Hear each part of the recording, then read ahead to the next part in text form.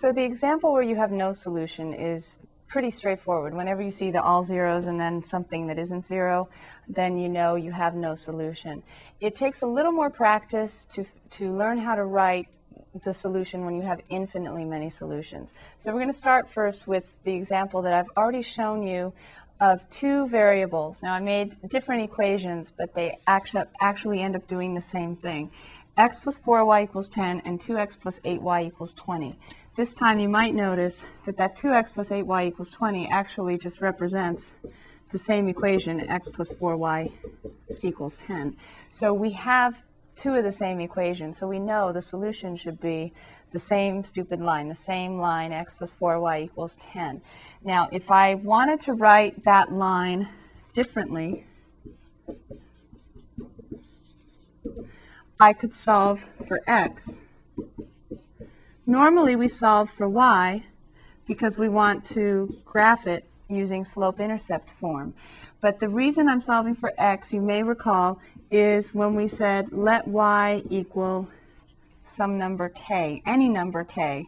Y this time is going to be the independent variable, and then y is going to depend, y is the independent variable, and then x, which is unlike what we normally do, x is going to depend on y. And so the solution looks like y equals k and x equals negative 4k plus 10. So either in this form as two coordinates or as x equals negative 4k plus 10 and y equals k. And this is how the solution looks in two variables. Now what I need to do is show you how to apply that to your Gauss-Jordan row reduction. So let's take this system 1, 4, 10 and 2, 8, 20. I've already done one example with different equations, but just so it's really firm in your minds what's going on when there are two variables, I'm going to do another example, because when we get into working with three variables and more, suddenly it becomes very abstract, and it seems like students tend to just say, well, what do I need to memorize to do this problem? But if you remember the two variables, it'll help you, because we all understand the idea of a line where x depends on y. So if I take this matrix and I want to reduce it down by using Gauss-Jordan row reduction, I already have a leading one, so I just need a 0 below it. So if I do negative 2 times row 1 added to row 2 and put that into row 2, I'm going to have 1, 4, 10 still, and then I'll have negative 2 plus 2 is 0, negative 8 plus 8 is also 0, and then negative 20 plus 20 is 0 as well. So this gives us the row 0 equals 0, which is the no new information, nothing substantial here. So that leads us to just look at the row above. That's the only information we have. So we know x plus 4y equals 10.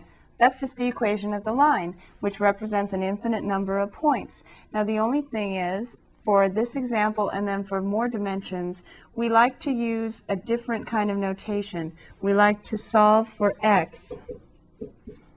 X is negative 4y plus 10. In this case, we're solving for x.